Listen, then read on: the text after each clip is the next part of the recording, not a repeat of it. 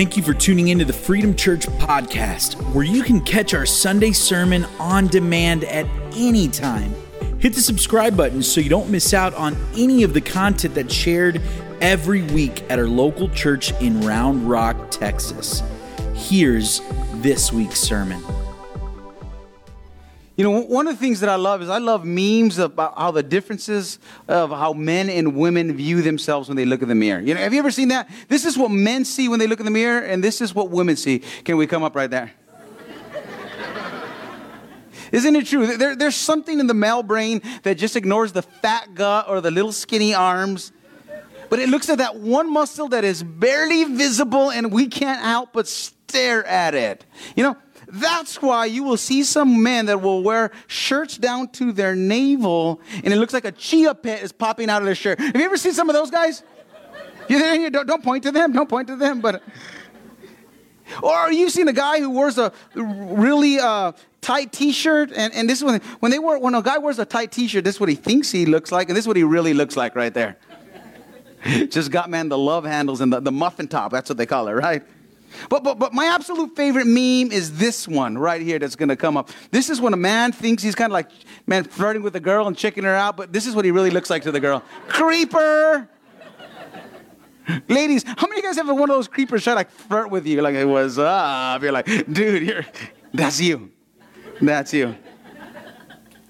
In a study done by Dr. Stacy Yin Lim Sim of Bowling Green University, they received 161 undergraduate students in this study, and they asked each participant to rate their own level of attractiveness as well as the attractiveness of those who are in the study. They found out that the men's ratings of self-perceived attractiveness were higher than women's ratings. Okay, we kind of knew that. That's not surprising. But here's what was absolutely astounding and where it gets interesting in this study. The researchers also examined whether the participants' ratings of their own level of attractiveness depended on their view on the other people and how they were, and how their own level of self-perceived attractiveness affected how they looked at somebody else and their attractiveness. And they found out that they did. They said men who rated themselves as more attractive were more likely to rate others as more attractive. The conclusion of this study was this: that the more attractive you think you are, it affects the way you see others. You're able to rate others at a high rate because you feel secure and unthreatened by them. And what's interesting is this study showed, the conclusion was the more attractive you are, you'll affect the way you view people. That science has proven the way we look at ourselves determines our outlook on life. It affects how we look at other people, and it'll set the trajectory of our entire life. This issue of identity that we've been talking about the last few weeks is huge. The question, what do you think you are, has massive implications on your life. The Bible says it like this in Proverbs 23:7. For as a man thinks in his heart or within himself, so he is. As a person thinks about himself, that's who they are. We live out what we believe about ourselves. This week in studying for this message, I read about a sociological experiment called the SCAR experiment. Have you ever heard of that? This is what it was. In this experiment, they had 10 volunteers. They came in separately. And they had a professional makeup artist put a hideous scar on their face. The idea was that they would go out into the public with a scar, with this deformity in their face, and they would record how others treated them. And they would find out if people treated them differently because they had a scar on the face. And after the makeup was done, the person was given a mirror, and they saw how real, how authentic, how hideous and disgusting this scar looked. And they were told one thing: whatever you do, don't touch the scar. Don't touch the scar at all. And just before they were sent out in the public with the scar, they were told there was one minor little adjustment that needed to be made. And the makeup artist came, and without them knowing, they removed the scar completely.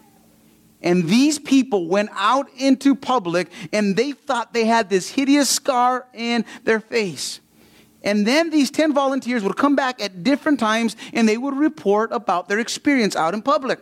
And what they consistently found was that people were more rude to them. People weren't as kind to them.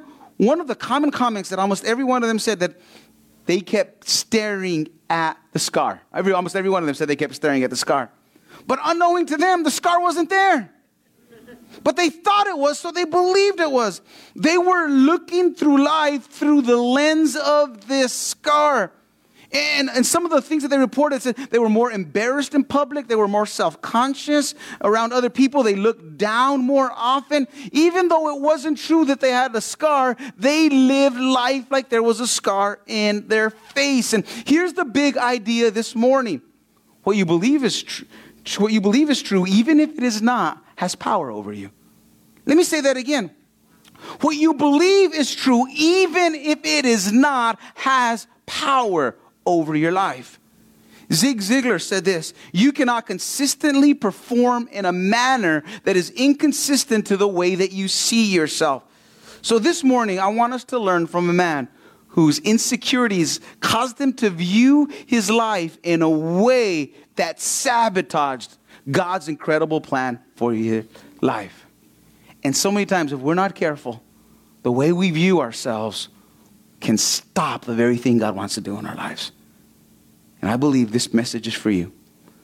I believe the way you view yourself needs to change this morning. So let's pray before we get into His Word.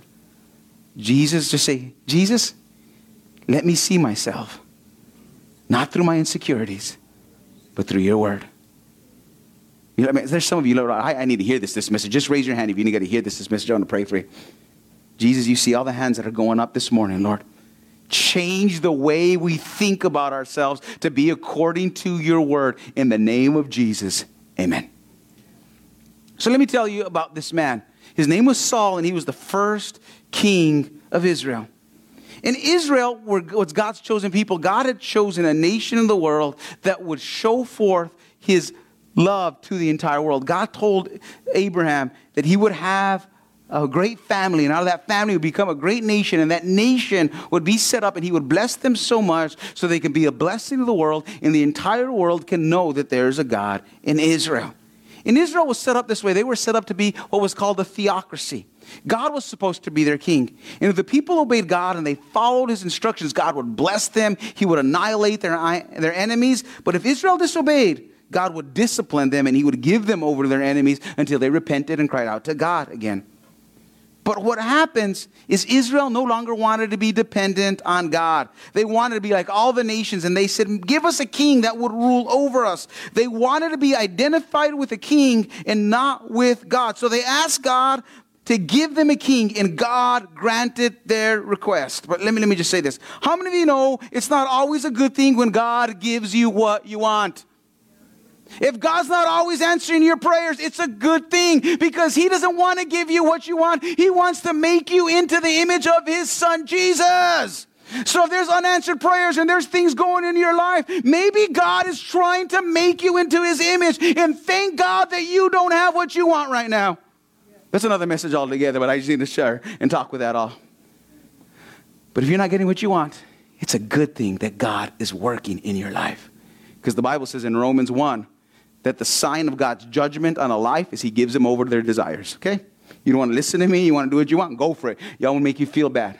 But if you're feeling bad all the time and God's convicting you, it's a sign that God's working, and that's a great sign in your life. So let's pick up the story in in 1 Samuel chapter 9, verse 15 of Saul. Now the day before Saul came, the Lord had revealed this to Samuel. About this time tomorrow, I will send you a man from the land of Benjamin. Anoint him ruler over my people Israel. He will deliver them from the hand of the Philistines. God tells the most trusted prophet of the day, Samuel, that he has chosen Saul to be the ruler of his people. In verse 17, when Samuel caught sight of Saul, the Lord said to him, this is the man I spoke to you about. He will govern my people. He will be king. Samuel then invites Saul in for dinner. And they're having dinner, and he gives them the most amazing news he had ever heard. He says, Saul, guess what? God has chosen you. He has a plan for you. You're going to deliver them from the Philistines, and you're going to rule over God's people. You will be the king. And notice how Saul responds. Look at verse 21. Saul answered, but am I not a Benjamite from the smallest tribe of Israel? And is not my clan the least of all the clans of the tribe of Benjamin? And this is so important. Why do you say such a thing about me? Look, I want you to notice it's so important. When God spoke a word, the most trusted prophet of the day spoke a word over Saul. Saul didn't hold on to the word of God. He pointed to his insecurities. He pointed to his failures. He pointed to his issues, and he gave a whole bunch of excuses. And I want you to see Saul identifies himself with his past, with his family issues. He says this, am I not a Benjamite? Am I not from the smallest tribe of Israel? He identified himself with his insecurities. Hey, not only are we from the smallest tribe, but my family, my clan is the least of all the clans of the tribe of Benjamin. Saul saw himself from his perceived insecurities rather than the word of God spoken over him by Israel's most trusted prophet.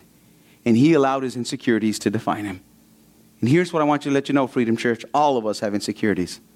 It's how we deal with our insecurities that determine what God can do in our lives. And many Christians allow their past mistakes, their family issues, and their insecurities to define them. And many of you this morning, as I was praying, I feel like God wants to do amazing things in your life. He wants to call you out into your purpose. But what happens is your insecurities and your struggles and your issues will keep you from fulfilling God's plan over your life. And for many of you, it's the voices of your insecurity, the voices of the issue, the voices of the past, the voices of the hurt that are in your head. And God is calling out to you, but you can't get over it because you find yourself trapped like Saul in insecurities.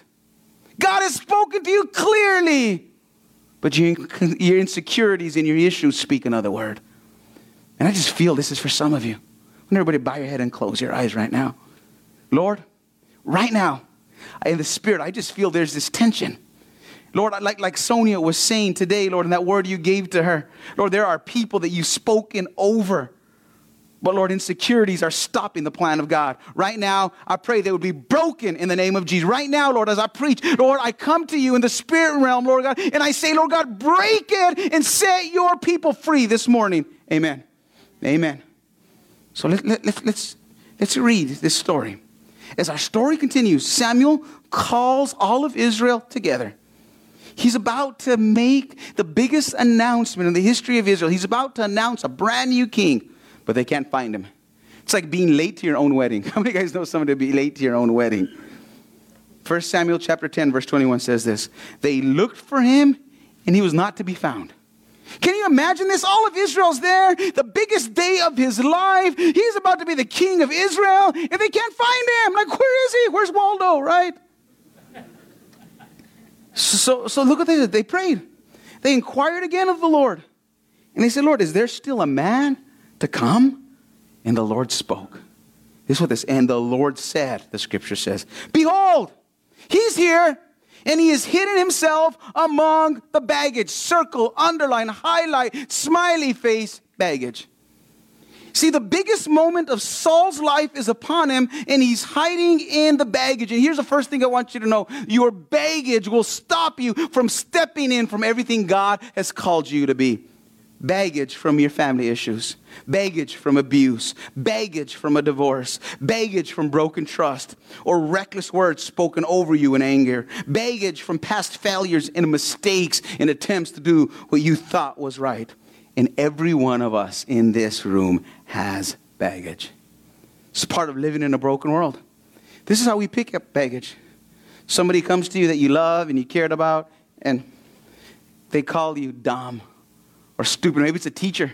Oh, you're so stupid. You're like, this person's no good at math. You're never going to amount to anything. You're going to get bad grades all your life. And you start saying, oh, I could never do this. I could never do this. He could never do this. And because somebody spoke a word over you, you feel your whole life is trapped in the baggage. Or a parent maybe called you lazy. Oh, you're lazy. You're good for nothing. You're never going to amount to anything. You're dumb. And you want to go ahead and you want to do well in life, but every time you hit a wall, you hear that voice, you pick up that baggage, and you're no good for nothing, you're lazy, you'll never amount to anything, and you carry it all through life. Or maybe there's a close friend in your life that you guys were tight, did life together, but then all of a sudden, they called you annoying. And they started making up all kinds of lies, and they said, nobody likes you. Now you believe nobody wants to be your friend. You're like, man, they told me nobody likes me. They said I was annoying. They said nobody. And you see everybody with friends, everybody with relationships, everybody with connections, and you wonder, nobody cares about me. I'm annoying. Nobody wants to be my friend. And we just walk through life and we carry all this baggage with us everywhere we go. Maybe somebody called you a problem. Maybe somebody called you shy or awkward or weird or ugly, and the baggage began to define you, and now you carry it with you to every relationship, every job, every situation that you're in. And here's the thing. You can even pick up baggage from something positive that's said about you. Maybe somebody told you, man, oh, you're an athlete. You're an intellectual. You're an entrepreneur. You're funny. You're creative. You're beautiful. Now you feel this immense pressure. Every time you got to be funny. You got to be creative. You got to be smart. You got to be a hard worker. And you pick up all this baggage. Because all these people have said all these things about you. And you find yourself, you're walking through life with all these things that people have identified you with. Does anybody relate to this? We become so weighed down with the opinions of others, with the expectations of others. But you know what I love about this story? One thing that is absolutely amazing about this story. When God sees Saul, he doesn't see the baggage. He sees a king in him. Look at verse 22. And the Lord said, behold, he has hidden himself among the baggage. God sees a man hiding in a baggage and says, you know what? There's still a king here. You got to call him out of where he's at. There's a king in this place. And God calls you to drop the baggage that has been holding you down all those years. He says, I don't care what they said about you. I don't care what failures you have. I don't care how you feel inadequate. Drop the baggage and step out into your destiny. Step out into your purpose. Step out into who I called you to be. See, as Christians, let me tell you something. We shared about this a little bit last week. As Christians, we're in Christ. And when God sees us, he doesn't see our issues. He sees his son, Jesus. He doesn't see your failures. He sees his grace. He doesn't see your inability. He sees his all-sufficiency. He doesn't see your lack. He sees the resources of heaven. He doesn't see your mistakes. He sees the mighty cross of Jesus Christ. And what God did for you is bigger than anything that was done to you or anything that you ever did. But I want you to notice how immediately after Saul is pronounced king by Samuel, that Saul begins to hear other voices. Because here's what I know. When God has spoken a powerful word over your life, the enemy will always send a counterattack of a false word over your life. Look at verse 27. But some worthless fellow said, how can this man save us? And they despised him, and they brought him no present. When there was a new king, you're supposed to present gifts towards him, and they brought nothing. And there are these two voices in Saul's head. One is God through the prophet Samuel says, you are a king. And another one is doubt through these men saying, how can you save us? And what I've learned in life is this. Competing voices will always affect your sight. Some of your parents can relate to this. I can't tell you how many times I've been driving down the road and my girls start fighting in the back of the car. It gets so loud. They start screaming and fighting. It's like World War III broke out. And parents, can I tell you something? They don't stop fighting when they get older. I wish it was true, but it doesn't. It just gets louder. So every once in a while, there's fights in the back of the car, and it's crazy. And I find myself yelling at them, and I say, stop it, girls. I'm driving. I'm going to get in a wreck right now because I can't see. Stop it. If you don't stop screaming, I'm going to wreck. And then I think to myself, what does the volume of their voices have to do with my sight and my ability to see? But have you ever been there? You get mad at your kids and, I'm going to get in a wreck. I can't see. Stop it. But what is true of driving your kids is also true spiritually. What we hear can affect what we see. And the moment Saul becomes king, haters come out. They're drinking haterade. They're throwing shade up on that homie. Haters gonna hate, right? But I like what the writers call, the writer of Samuel calls these men worthless fellows. Say that, worthless fellows. There's always going to be some worthless fellows who are going to try to speak death into your God-given purpose. And when those voices come, you just have to send that message to voicemail. That's right. You got to slide that message into the DM. You got to open, but don't reply. Because there's always going to be two voices in your head. One is the voice of God, and the other is the voice of the enemy through some worthless fellow. And in our story, the voice of God looks at a man hidden in the baggage and says, you're a king, you're a deliverer, stand up and walk in your purpose. But the voice of the enemy says, how can this man save us? And here's the challenge, here's the process. Here is the big thing. How do you tell the difference between God's voice and the enemy's voice? Because here's what I know. Both voices will speak to our issues. So it's easy to confuse the voice of God and the voice of the enemy. But here's how you tell the difference. The devil knows your name, but calls you by your issue. God knows your issues, but calls you by your name. There's still a man here. Call him out. He's still a king. The devil starts with who you are and what you've done, and he'll beat you up for it. God starts with the declaration of what he's making you in Christ, and he grows you up into it. The devil whispers, you're a failure, you're guilty, you don't have what it takes, you'll never be enough, nobody likes you. He brings up your mistakes and the failures, and he'll remind you of all your inadequacies. That's why the book of Revelation says he's the accuser of the brethren. But God starts with who he declared you to be. You are in Christ. You are my beloved. You are chosen. You are redeemed. You are a son of God, and you are a king. You are heir to everything that I have. And we say, but God, I'm none of those things. And he says, you will be, because my spirit is in you. There's a down payment to that inheritance, and I am going to finish the work in you. But the unfortunate thing for Saul in our story is he allowed his insecurities and the voices of others to drown out the voice of God. And that is the tough thing. Can I be honest with you? This is where most Christians mess up. Their insecurities, their failures, their inadequacies drowns out the voice of God. I just feel I feel right now, I feel the presence of the Lord saying there are some people in this room that your issues are drowning out the voice of God. It's dangerous. Because look what happens to Saul. Let's pick up the story in chapter 15, verse 11. It says, when I saw that the people were scattering from me, verse 12, I said, now the Philistines will come down against me at Gilgal, and I have not sought the favor of the Lord. So I forced myself, and I offered burnt offerings. Let me tell you what happens here. Saul was so concerned with people's actions and opinions that he stepped out of his calling and his purpose. God had called him to be a king.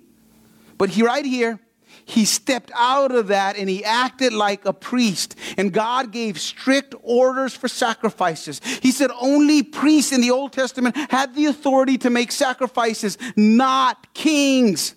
God had given a specific order on how he would be worshiped. And because everything was taking place, and because the Bible says this, he saw that the people were scattering. He allowed the opinions of people and the actions of people to allow him to step out of what God called him to be, to do something that he shouldn't be, to try to act in a way that he shouldn't act, to go into venues and go into places that God had no business going into. And that stopped God's plan for his life.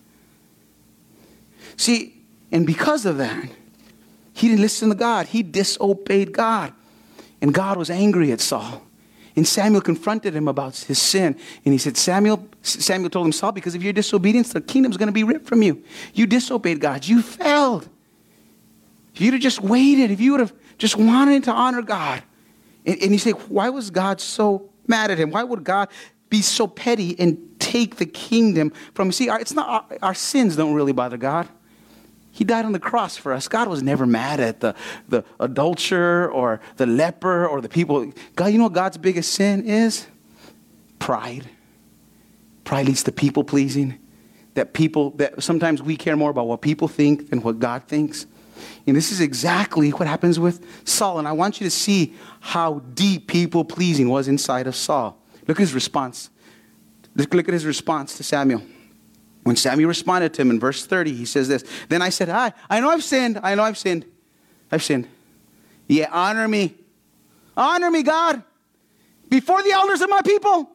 God, I know I've messed up. I know I messed up, but honor me before all of Israel and return with me so that I can bow and worship the Lord. Was he really sorry? No. It's amazing. Saul is more consumed with what others think about him rather than what God thinks about him. He says, honor me before the elders. His repentance was just a political ploy because he could save face as a king and walk with the most trusted prophet. He wanted to look good in front of the people. And if you don't deal with your baggage, you will end up pleasing people all your life.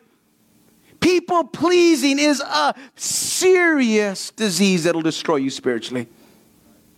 It'll rob you of God's blessing. It'll cause you to step out of God's plan for your life. Why? Why is people pleasing so bad? Because of one thing. You care more about what people think than what God thinks. Proverbs 29:25 said, is it a dangerous trap to be more concerned with what others think of you more than God? If you're always worried about what people think of you, you'll miss God's plan for your life. Just think about it. The most influential people in our culture today, half the people hate them. Our president, Donald Trump. There's some of you that hate him. There's some of you that love him. But nobody can deny his impact on the nation. People hate him or they love him. I think of LeBron James, the greatest basketball player in the world. People either love him or they hate him. In Los Angeles, they're going up there, they're defaming his image or they're loving LeBron James. Since some people spend their entire lives trying to please people, let me tell you how you know you're a people pleaser. If you know how many followers you have on Instagram, you're a people pleaser. If you know how many posts, how many likes your last post has right now, you are a people pleaser. And so many of us care so much. We put so much time, so much energy setting up our Instagram, setting up our Facebook, setting up our social media accounts to see what people think about more than we spend with God. We want people to look good and look favorable about us. Some people spend their entire lives pleasing someone they'll never please. A parent, a boss, a friend, an ex-girlfriend, an ex-spouse. Let me tell you something that will set you free. If they aren't pleased with you by now, they'll never will be. Quit wasting your time trying to please them and start living a life to please God, because God is the only one whose opinion really matters anyways.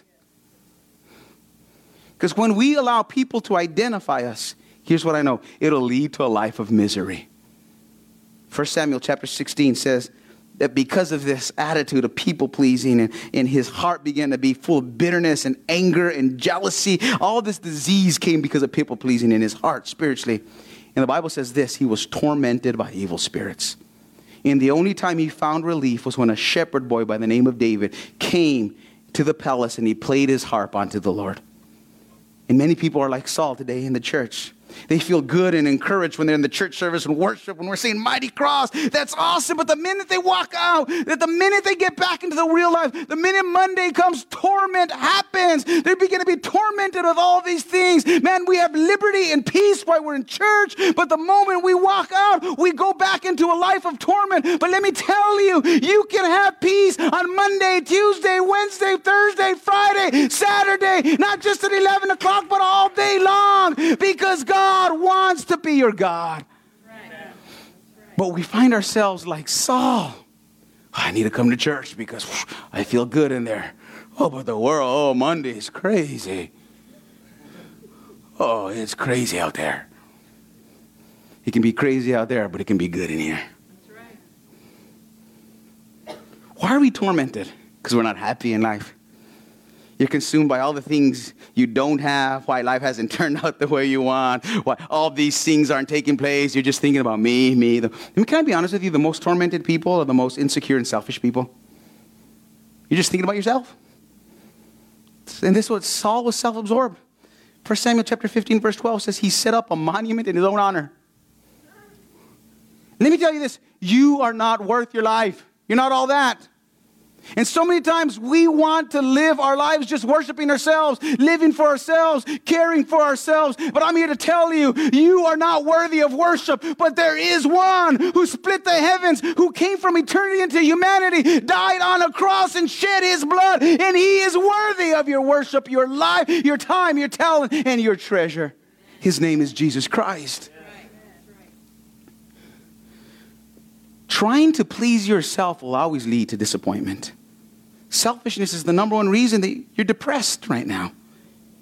Why am I down? My career isn't going well. My husband don't like me. I hate my life. I'm fat. I'm ugly. I don't have any friends. Can I just be honest with you? All those are self-absorbed thoughts. Me, me, me, me, me. And when we're self-absorbed, we fall into a comparison trap. We look at everybody else and we wonder why life's going good for them and not for us. And here's the third thing that we find out that destroyed Saul's purpose was comparison. Instead of focusing on the blessings that God had given him, King Saul, the king of Israel, he was the least of the clan, focused on what he didn't have. And his insecurity really showed up when this young shepherd boy by the name of David came on the scene and he killed a giant by the name of Goliath. And people sang this in 1 Samuel chapter 18, verse 7. They sang out, Saul has slain his thousands, but David his 10,000s. Wait, but they're still singing about you, bro. An entire nation is calling out your name. Man, and so many times we look at what everybody else has and we forget what God has given us. Let me tell you this. Comparison, jealousy, and envy come when you stare at someone else's blessing rather than thanking God for everything that he blessed you. And the reason that many of you guys are down, the reason that many of you guys are jealous, and the reason that many of you are tormented, you keep looking at everybody else and their life and their family and their career, and their job, and their situation, instead of just raising your voice and say, Lord, thank you for what you've done for me.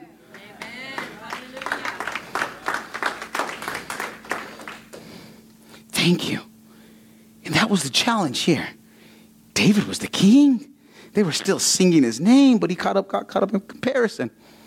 Andy Stanley says, when we compare ourselves to others, we live in the land of Ur. And when you live in the land of Ur, you'll either feel inferior or superior to other people. Because here's the thing when you live in the land of Ur, there's somebody with a bigger Ur than you all the time. Someone who is richer, skinnier, smarter, prettier, happier, healthier, handsomer, if that's even a word. And when you compare yourself to them, you'll always feel inferior around them. And on the flip side, there are some people on the other side of the land of Ur, where you look at them and they're heavier, they're poorer, they're slower, they're uglier, they're dumber. And when you compare yourself to them, you'll feel superior to them. And if we're not careful, we live in this tormented place called the land of Ur. Up one day, down the next. And I just want you to notice it was all these unresolved issues, baggage, people-pleasing, comparison, that prevented Saul from walking into his full purpose and destiny as the king of Israel. But after Saul, God had called God's people. And he wanted to establish a nation, and he wanted them to rule. Because when Saul could not lead them, he rose up another king, a king by the name of David. And out of the son of David would come the true king of Israel, Jesus. And out of Jesus, he'd bring salvation to the entire world. And we find out from this king that followed Saul named David, we found out how David dealt with the baggage, issues, and insecurities in a totally different way than Saul did. And we find out because David had his own baggage. When Samuel came to call him to be king, Samuel was there and his father Jesse called every one of his sons but him. He was lost right there taking care of sheep. So he had baggage as well. But here's how David dealt with his baggage. Here's how you can overcome your insecurities. First thing is you believe what God says about you. This is what David did. He says, Lord, I praise you, for I am fearfully and wonderfully made. In Psalms, David says, who am I, Lord? But instead of pointing to his insecurities like Saul, he says, Lord, who am I that you, God, are mindful of me? Who am I that the creator of the universe cares for me? Who am I? I believe what you say about me, God. He allowed the voice and the word of God to define his life. And because of that, God used him in a powerful way. When Israel was facing its biggest challenge, a giant by the name of Goliath that was threatening to wipe out all of Israel, they were running in fear. David stepped out and once again reminded them who they were. Because at that time, they were called to be a theocracy, identified with God. But they wanted to be identified with the king. So the Bible says that Goliath called them, you servants of Saul, send somebody that would fight me. And they ran and they ran. But there was a shepherd boy by the name of David who, in one of my favorite verses, he says in 1 Samuel 17:26, who is this uncircumcised Philistine that he should defy the armies of the living God? We aren't the servants of Saul. We're the armies of the living God. And I don't know if you've read the promises of God, but Exodus 23:23 says this, that God will oppose my enemies and my enemies will be his enemies. And if God says that, I believe that. That settles that. I don't care how big you are. My God is bigger. And he stepped out into that field and God knocked him out. Because there was a man that was identified with the word of God and not with the voices. And if you're going to overcome your baggage and your issues, you must believe what God says about you. Jesus said this, you shall know the truth, and the truth will set you free. The lie is you're alone. The lie is you're a failure. The lie is you're not good enough, smart enough, pretty enough. The lie is you can never do it. The truth is this. In Christ you are blessed. In Christ you are chosen. In Christ you are forgiven. In Christ you are loved. And in Christ, the fullness of the power of God lives inside of you. The Holy Spirit is inside of us. And God is with us. Who can be against us? Do you realize, Freedom Church, God's Spirit is in you. He can overcome everything, every issue, every struggle, every addiction. The Spirit of God, the one who raised Christ from the dead, lives in you. You believe that? The second thing David did is he lived to please God and not people. The Bible called him a man after his own heart. His number one priority was to please God. And I've learned in life, I can't please everybody, but I can please God. And sometimes following God means I have to disappoint people. I want you to think for a moment. Like when God is big in our lives, people have less power over us. And the reason we care so much about what people think about us is because God is too small in our lives. People pleasing says this, man's approval is more important to me than God's approval. But what happens with the gospel is the gospel puts our attention on the approval we have in Christ. Because of Jesus' death and resurrection, God is pleased with me and I have God's approval and that's all I need. And even God's approval is there when I mess up. Because both Saul and David messed up. But David's sin was much more worse. It was much more horrific than stepping outside of his God. You know what David did? David committed adultery and murder and lies. He had the biggest scandal in all of Israel. And a little prophet by the name of Nathan went into David, pointed his bony little finger at him and says, you have sinned against God.